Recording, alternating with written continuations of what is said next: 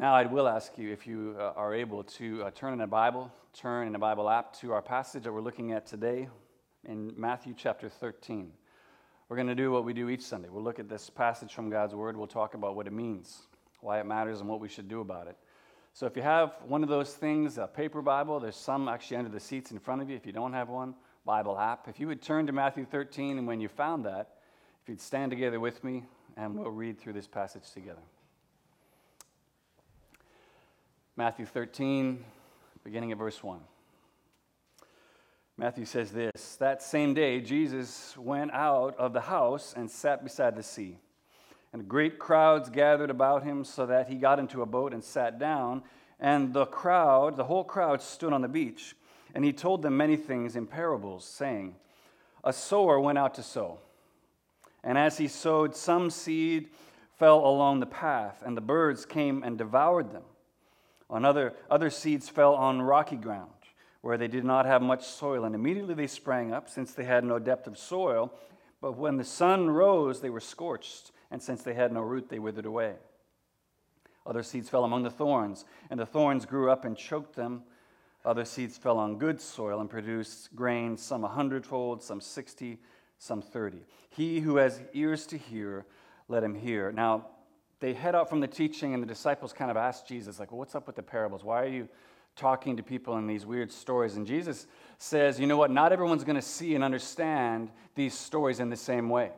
But then look at verse 16 now. He says, But blessed are your eyes, for they see, and your ears, for they hear. For truly I say to you, many prophets and righteous people long to see what you see and did not see it, and to hear what you hear and did not hear it. Hear then the parable of the sower. When anyone hears the word of the kingdom and does not understand it, the evil one comes and snatches away what has been sown in his heart. This is what was sown along the path.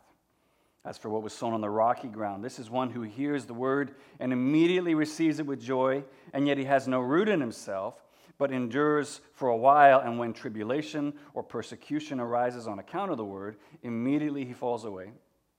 As for what was sown among the thorns, this is one who hears the word, but the cares of the world and the deceitfulness of riches choke the word, and it proves unfruitful. And as for what was sown on good soil, this is the one who hears the word and understands it.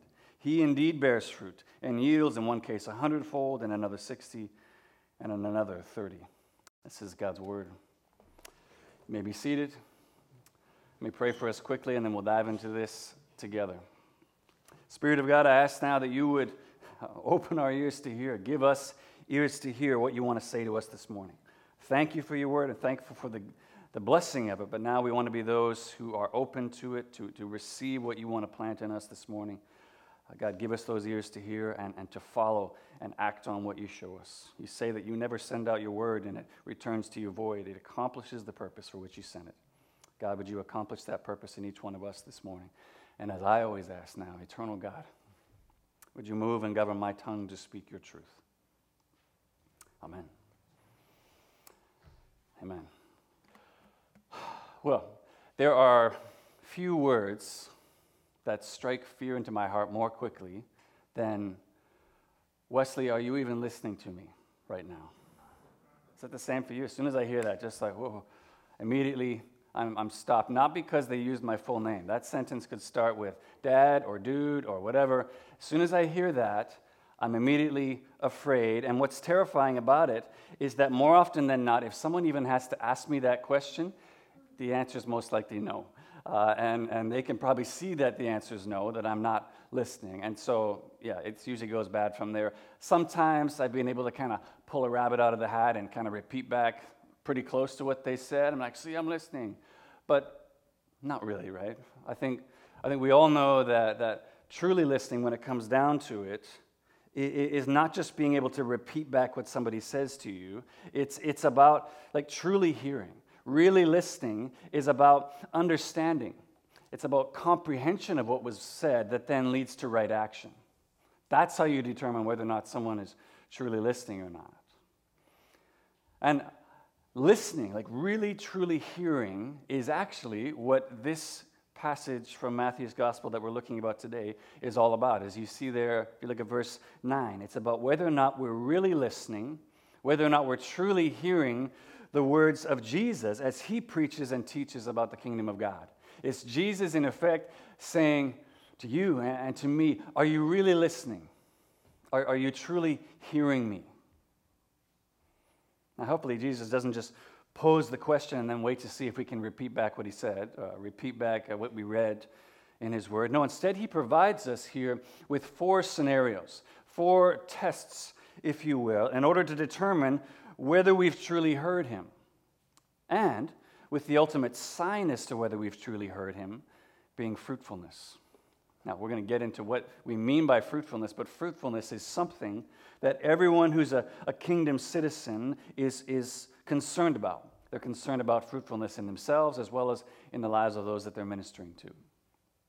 That's the sign that shows whether we're truly listening.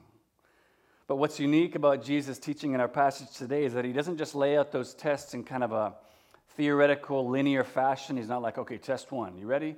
He doesn't do it that way. No, instead what we see is Jesus teaching his disciples as well as the crowds around him in parables.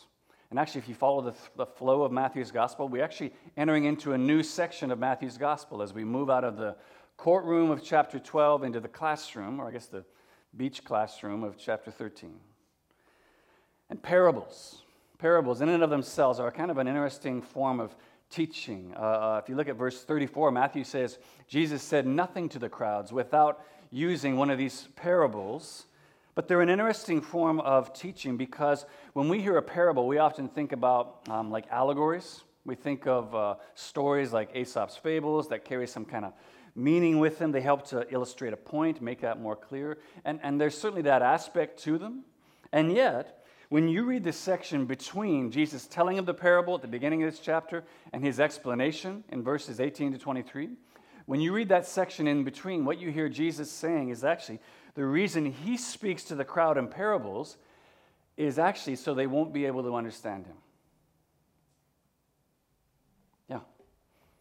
I'm using parables so they won't understand me, which we talked in detail about this actually a few years ago when we did a whole summer series through the parables of Jesus, stories of the kingdom. I'm going to spend almost no time on it here. But the thing to know or to remember is very simply that the parables of Jesus have a dual purpose. The purpose of both to reveal as well as to conceal. They do both. They reveal and conceal. And that's just important to know as we come to this, because the reality is that those to whom Jesus reveals the meaning, the kind of kingdom truth embedded beneath the surface of those stories is his disciples. He brings the interpretation to those who are in relationship to him, to those who seek him to understand the meaning of the parable. Okay, so Jesus is the secret decoder ring. He's the key that helps unlock the meaning of the parable. And it's only in coming to him that you understand the meaning of the story. And what Jesus reveals as he goes back and decodes the story, as he unpacks the meaning of the parable that he just preached to these crowds, is that the seed that this sower, this farmer goes out to sow, refers to, as he says it, the word of the kingdom. The seed is the word of the kingdom, or like the message of the gospel that's being planted. And then, as it relates to the 4 different types of soil on which the seed falls, is actually describing 4 different ways of hearing that word, 4 different ways of listening to it. Which is funny because although Jesus refers to this parable as the parable of the sower, when you look at the amount of time given to the 4 different soils, it seems like it should be, as some people refer to this, the parable of the soils. That's definitely what Jesus seems to give more time to. And yet, because Jesus calls it the parable of the sower, and obviously he is very much the one doing the sowing in this passage, with his interpretation in hand, what I want to do as we look at this passage today is begin by looking through those 4 different soils, looking through the 4 tests that Jesus describes, and then kind of do our own hearing assessment. Do our own hearing assessment as it relates to the gospel. Try to answer the question this morning, how am I hearing you, Jesus? How's my hearing when it comes to listening to you? But then, because sowing is what Jesus also calls each one of his followers to participate in once we become a citizen of the kingdom as well, I also want to spend some time looking at some of the encouragement that Jesus offers in this passage for heralds of the gospel message, those that he's called to sow the message of the kingdom himself. So those are the two things we're going to do. We're going to look at Jesus' hearing assessment, and then we're going to look at encouragement for heralds. So if you've closed your Bible app, whatever it is, I'm going to ask you to open that again. I want to follow along with me. Come with me into this passage, Matthew 13, and follow along as Jesus calls us to greater fruitfulness in the kingdom. And he does so by testing the quality of our hearing. Okay, so let's look first of all at Jesus' hearing assessment. Jesus' hearing assessment. So if you look back at the second half of verse 3, this is where we first see Jesus recounting this parable that he later unpacks in his explanation. So as Jesus says, there's this sower, a farmer who's going out into his field, sowing these seeds that he sow fall on 4 different types of soil, producing 4 different types of results.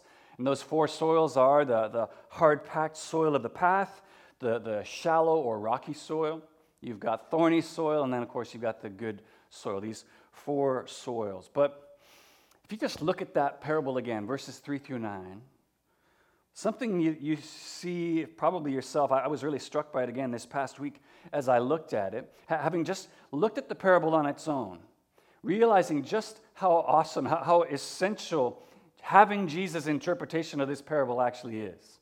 You ever thought about that?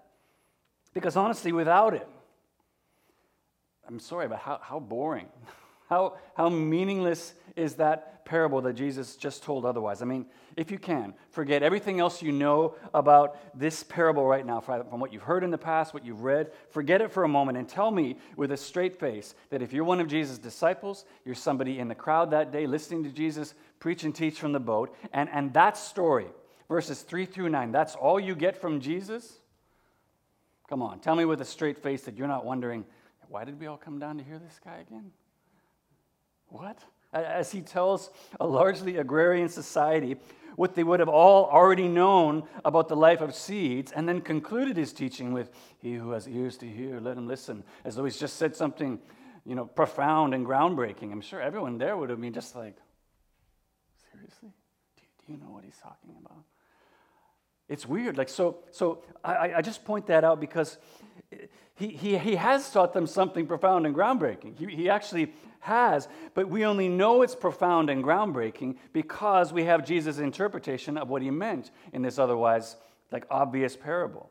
And I think too often we can forget that reality, either just because we read the passage before, we've heard sermons on it before, and so we know what Jesus is getting at. But again, imagine hearing Jesus' parable without the understanding that you have because Jesus has given it to you.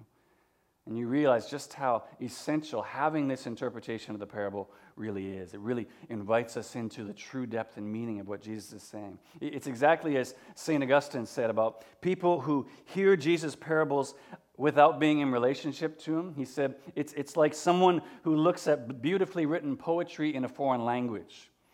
He says they can admire the calligraphy, but can't appreciate the meaning. That's the same for us. We appreciate not just the beauty of it, but also the meaning because we have the interpreter who's giving us the understanding.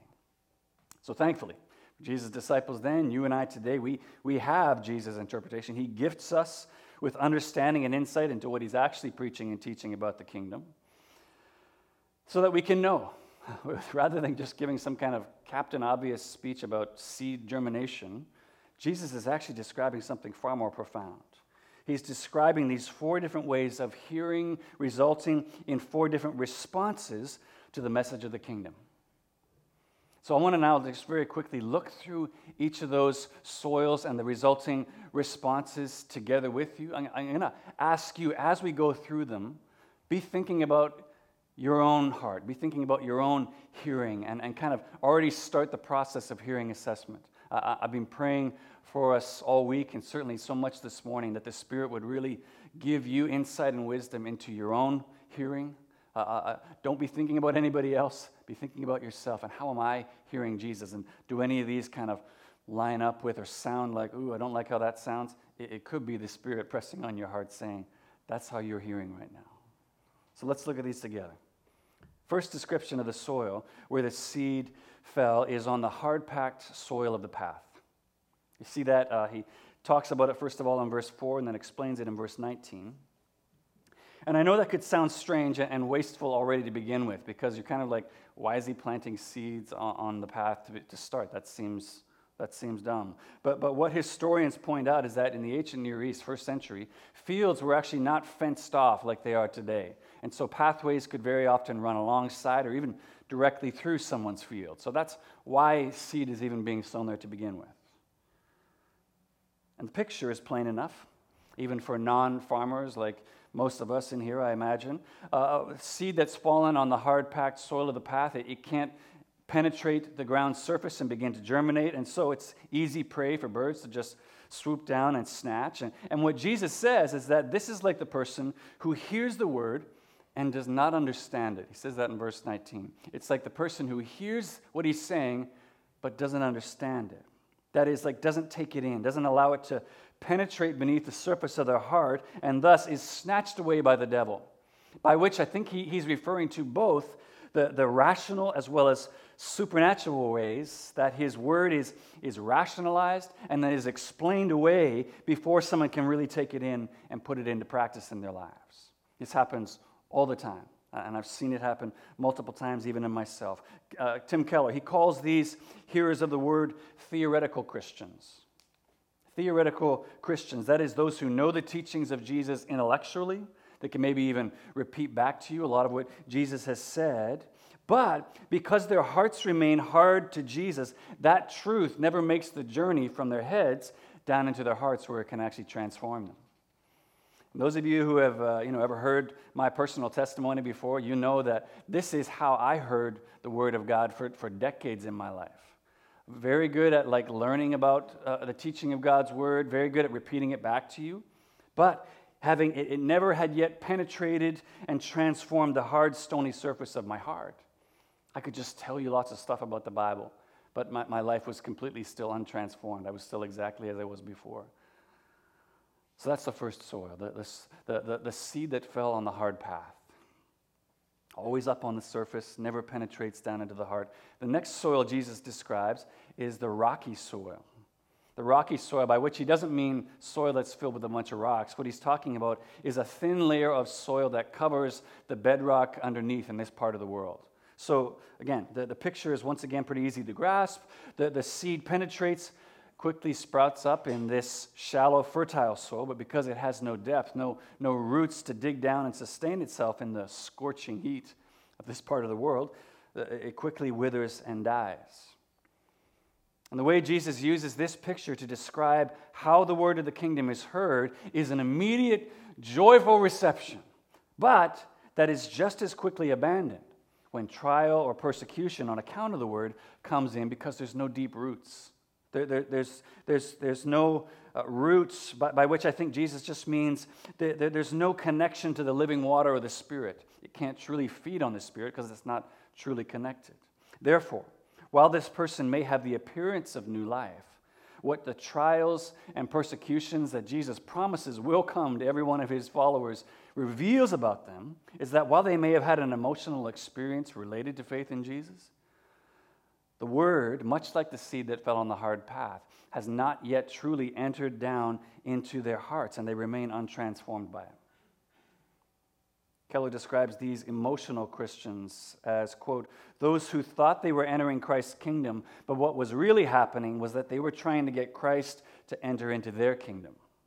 As long as they had services provided, they had joy, but as soon as he was no longer helping them to meet their goals, they'd had it with him, which showed that the things they really worshiped were the things that they lost in the heat. The hard path of the hard packed soil of the path, the rocky soil, the shallow soil. The next soil we see is in verse 22. Look with me here, the thorny soil. Here is that seed that lands in otherwise good soil, and yet, as one commentator put it, he said, this time the soil is good, but it's already taken up, or it's already occupied with other things.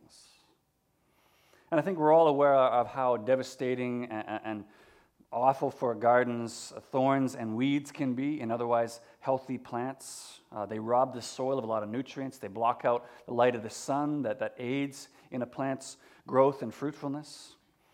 And in Jesus' interpretation of this parable, the thorns that keep otherwise healthy, deeply rooted plants from being fruitful are two things. He describes them as the cares of the world and the deceitfulness of riches. Quickly, let's look at these things. I think the cares of the world, that can mean all kinds of really good, awesome things in our lives. A spouse, friends, kids, any kind of these really good things, beauty, security, that good things that then become treasures that we seek either above or alongside God in our lives. And then the deceitfulness of riches, which is interesting because I think that applies equally both to the poor who are infatuated with the idea of I need to get more riches, I need to get out of this place, and so they're infatuated with getting riches, but it can also refer to those who are already wealthy, who are infatuated with the idea of holding on to the riches they presently have. Both of these things, Jesus says, altogether they choke out plants that have been planted, that are deeply rooted in Him, but they prevent it from being fruitful, from producing fruit. They choke out the life of the plant. I'm honestly haunted by the way Keller describes those planted in this third soil, which he calls those with a divided heart. He says this, they don't fall away. They don't run away, referring to those kind of trials and persecutions that had caused those in the second soil to fall away. He's like, that's not what they're like. They don't fall away. They don't run away. In this group, these people's lives are committed to Christ, but Christ shares control with other things.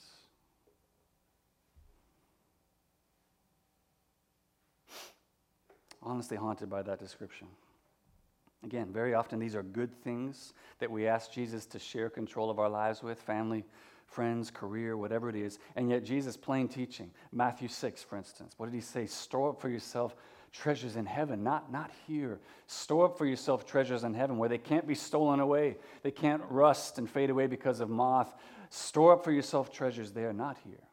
Or what he says there, seek first His kingdom and His righteousness. Seek those things first above anything else, not because Jesus is some kind of narcissistic egomaniac, needs everything to be about Him in order to feel validated. No, because He knows, first of all, nothing other than a relationship with Him is truly going to last and will truly satisfy the deepest desires of our hearts. And secondly, because He knows, and this is so key, those good things we ask Jesus to share control of our lives with, they're no more willing to share control of our lives than He is. They're not just cool to just chill with Jesus and be like, yeah, He can be here too. They want full control of your lives just as much as Jesus does. And they will consume you. They will choke out every ounce of fruitfulness in your life as long as you try to pretend that you can serve both God and this other really good thing in your life. And the last soil that we see there in verse 23 is the good soil, which Jesus describes as the one soil out of four that actually proves fruitful. Why? Because it's the one person that both hears the word of the kingdom and, he says, understands it. Which again, doesn't just mean hearing, doesn't just mean comprehending because he's explained it, but the one who applies it, who does the word of God. Therefore, the seed, it both penetrates the surface of the heart, it finds a nurturing, uncrowded environment which to grow, and it takes deep root and bears fruit because of that. Now, fruitful how? What does it mean to be fruitful? What does that look like? Well, some people say fruitfulness is just people hearing and understanding the message of the kingdom as you sow it, and so people coming to faith in Jesus. So it's kind of describing a numerical growth in the kingdom. I think that could be included with fruitfulness. But you know what? Beyond that, I think what Jesus is describing is just fruitfulness in us, fruitfulness in you. As you allow and submit yourself more and more to the gardener's pruning, to His weeding in your life, so that you are conformed more and more into the image of Christ yourself. So I think it's fruitfulness as kingdom growth, but fruitfulness in you as well. One soil out of four that produces this fruit. So that's the interpretation Jesus gives of this parable. These four different soils and the way it relates to how someone hears the word. The only thing left to do with each of these descriptions now in hand is to take Jesus' hearing assessment yourself. Honestly ask yourself, Which one of these soils describes how I am presently hearing Jesus? And I use that word presently hearing very intentionally, actually, because sometimes what can cause us to feel overwhelmed or just to shut down is we think that Jesus is describing a permanent state of hearing in each one of these things. So then, okay, if I know I'm not the fourth soil, that means, okay, I guess I'm a lost cause.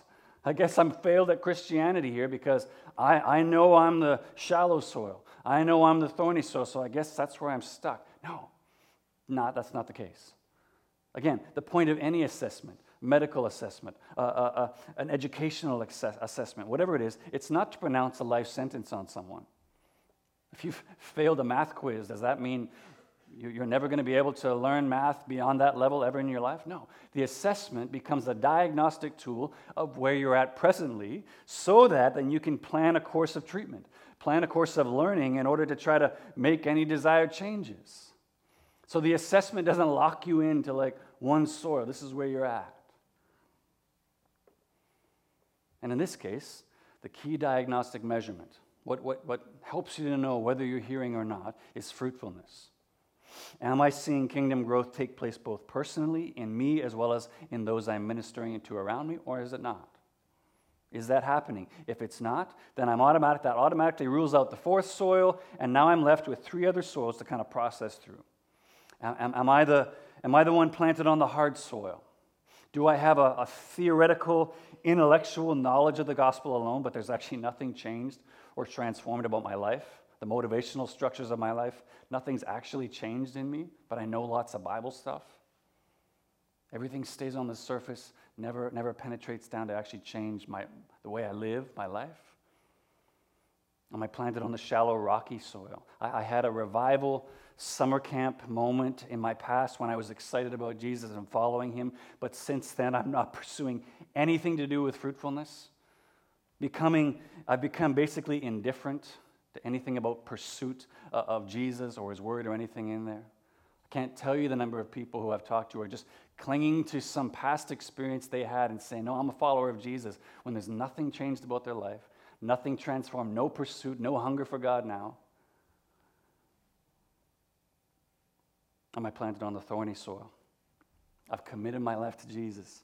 He's my Savior, but I know there are other things in my life right now I'm asking Jesus to share control of my life with, causing me to remain either, this is the inevitable result of that, I either remain stuck in some pattern of sin for years of my life because I won't uproot that thing that's choking out the life of me, or I just remain stuck and plateaued in my faith and my growth because that thing that I'm choosing to remain there and ask Jesus to share control with continues to choke out fruitfulness. There's nobody that's going to be able to do this for you. No one's coming in to put the stethoscope on you and do it for you. Only you are going to be able to truly assess how you're hearing. But again, whichever one of these has kind of like resonated with you this morning, whatever is uncovered in that hearing assessment, it's not a life sentence. Remember that. This is a diagnosis of your hearing. Nothing more. It's a diagnosis that you can then address, hopefully within the context of a faith community. Address and then see changed and restored by God's grace. So how's you hearing? How are you hearing Jesus this morning? But after Jesus' hearing assessment, the last thing I want to look at together with you, much more briefly, don't worry, is I want to look at a few encouragements for heralds, those who are seeking to be the sowers of the seed that Jesus has called us to be. Some encouragement for heralds that I see as well in this text. So let's look finally at encouragement for heralds. And I want to look at this because, as I said earlier, although Jesus is the one doing the sowing in our passage today, when you look at places like the Great Commission, Matthew 28, Jesus called to be his witnesses to the ends of the earth, Acts 1:8, these are passages I bring up often here. Clearly, sowing the seed of the gospel ourselves is something Jesus calls each one of his kingdom citizens to be a part of. We're called to be sowers as well. And for anyone who's ever tried to be obedient to that call, what you already know is there's a lot of challenges associated with that. I talked a little bit, even last week at our trimesterly meeting, about stepping outside of comfort zones in order to be those sowers. It's awkward. It can be embarrassing. It can be difficult. All kinds of challenges that come against us. And so what I believe, I think this is really super cool actually, alongside providing everyone who hears this word with a hearing assessment, great. I think we should constantly come back to that and continue to test our hearing. I think what Jesus is also doing in this passage is he's sharing his experience of sowing with those that he's calling to sow the seed of the kingdom themselves so that we could be encouraged, so that we could be prepared or better prepared ourselves as we go out to sow the seed personally. And there's a number of encouragements I think we could focus on here, but two in particular that relate to my own experience of sharing the gospel of the kingdom and also what many of you have shared with me in your own experience as well, are these two things. I think the encouragement is to, first of all, normalize rejection of the message. And then I think Jesus is also encouraging us here to throw off our sowing restrictions. I'm just going to unpack these really quickly. First of all, one of the things I've experienced all the time, and I hear from many of you, is the frustration, the discouragement, the disillusionment that you often feel when you've been doing it. You're stepping out of your comfort zones, you're being brave to share the message of the kingdom with friends, family members, loved ones, but then you found that after months, maybe even years of sowing, they still remain unmoved in their openness to Jesus. Again, what I've felt countless times, I've heard from you countless times, is people just saying, man, maybe, am I just doing this wrong? Is there something wrong with my presentation? Or definitely what I hear all the time from people is, you know what, I guess I just don't have the gift of evangelism like other people. I'm not good at evangelism. No one's ever come to faith because of this. Now, sure, fair enough. Do we need to consider how we're approaching people with the presentation of the message? If you're this belligerent, kind of argumentative, punishing people with okay, fair enough. You should think about that. Should we think about deepening our commitment to prayer for those that we're sharing the message with? Yes, absolutely, all those things. But just think about the logic of this. I've been spreading the word, I've been sowing the seed of the kingdom, and no one's coming to faith. I guess I don't have the gift of evangelism. By that logic, Jesus himself didn't have the gift of evangelism, right? Because he sowed all the time, and Jesus was rejected. His preaching and teaching was rejected all the time, so much so that they crucified him at the end to shut him up. That's how strong was their rejection of his message. But do you see, by sharing his own experience of the many different ways people heard the message of the kingdom, received the seed of the gospel as he sowed it, all of which are demonstrated throughout the Gospels, all of a sudden, Jesus is seeking to encourage his fellow sowers. Listen, those very same hearing deficiencies are going to be present in the people that you're seeking to share the word of the kingdom with as well. It's going to be no different. Those soils exist in everyone. So he's trying to encourage us. Essentially, he's saying, yes, first of all, be careful how you hear. Think often, like, how am I hearing Jesus? But then, remember, those that you're seeking to sow the gospel of the kingdom in are going to be any one of those soils at the same time. So he's trying to normalize rejection of the message. There's nothing wrong. You're not doing it wrong. There's nothing deficient with the seed. Simply planting on different soils. And then the second encouragement I see is to throw off any of the sowing restrictions that you may have developed over time. And I've mentioned this before when we've spent time in this passage.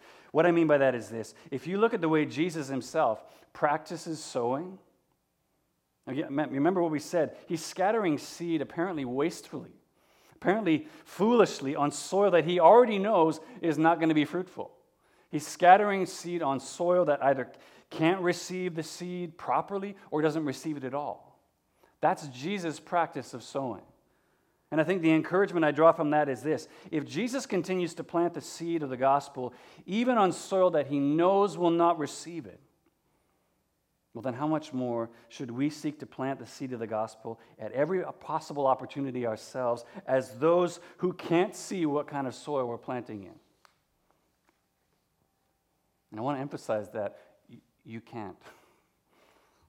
Because that's my point as it relates to sowing restrictions. I think far too often we imagine we do know. We can see what kind of seed or what kind of soil, and so we somehow help God to know, no, there's no point in planting over here. That soil is hard. They're never going to receive it. This soil, they're just shallow. They pick something up and drop it in a second. So we decide for God where we will and will not sow. And I think the encouragement of this passage as it relates to those kind of self-imposed sowing restrictions is, don't do that. Stop that. You don't know what kind of soil you're planting in. Your calling, my calling, is simply to scatter the seed. That's what we've been called to. It's their responsibility how they receive it, how they hear the word, and it's God's responsibility to ultimately to cultivate the soil of their hearts, to prepare the soil to better receive the seed. But again, your responsibility is just simply to sow the seed everywhere and in every context that God places you. Because we can't see what kind of soil we're planting in. So, wow. We've looked at a lot this morning. We covered a lot in a short amount of time. And I feel like the best way for us to conclude this morning is not for me to just like tie this up with a nice little bow and like, hey, let's head out.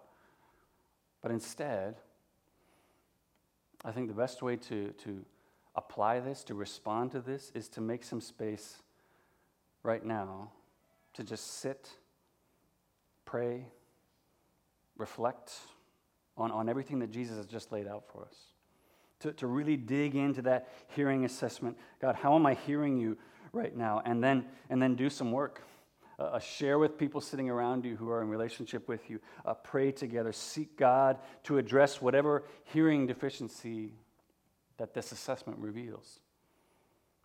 I would love it if people would just like clear their calendars and we could spend like an hour after the service just doing that together. Just sitting in here, seeking God together, saying, show me how I'm hearing, and then learn from each other how we could press into that. I know you haven't planned for that or prepared for that, so that's okay if you can't do that. But what I want to do is create 5 minutes of space. I want to ask you to give me 5 minutes of space to really do this before really the results of the hard path take place and the next thing that's coming. Oh, I got to go get groceries this afternoon. Oh, did we pick up that thing? What are we going to do for lunch? All those things snatch away the word that was just planted. I want to take some time right now intentionally to press into this hearing assessment and really seek God together as it relates to our hearing. So that's what I want us to do. And then we're going to conclude by taking the Lord's Supper. Reminding ourselves that the work of earning God's acceptance, that was already completed by Jesus. So any work that we're doing right now is not about your earning God's love for you, earning his acceptance. It's about learning to grow in our fruitfulness. That's it. That's all we're doing right now.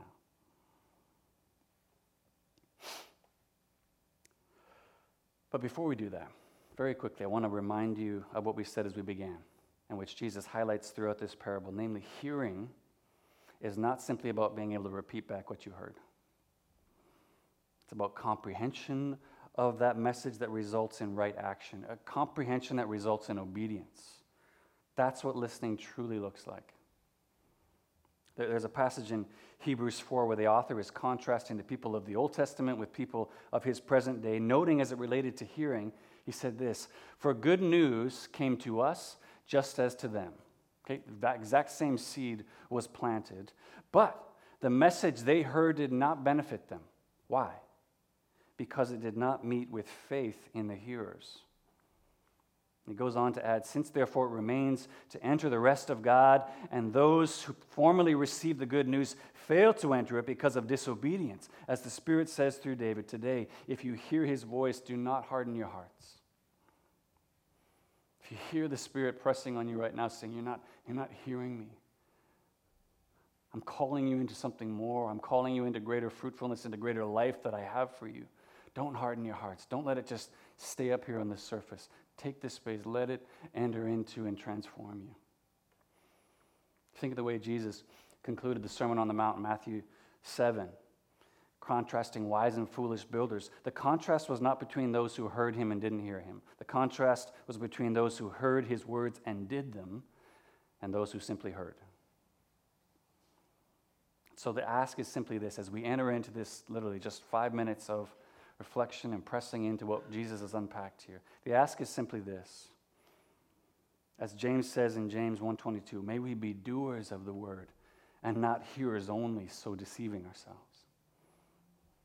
As you understand how your hearing is, and God points that out to you and reveals to you, don't brush it off. Don't rationalize it away.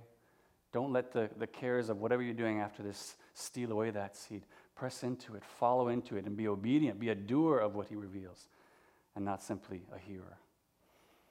So we're going to take some time right now. I've asked Jimmy if he could just put on some music that's just going to give us some reflection time. When the song is done, we'll enter into a time of communion together. But let's take this time and press into what Jesus has revealed and assess our hearing together.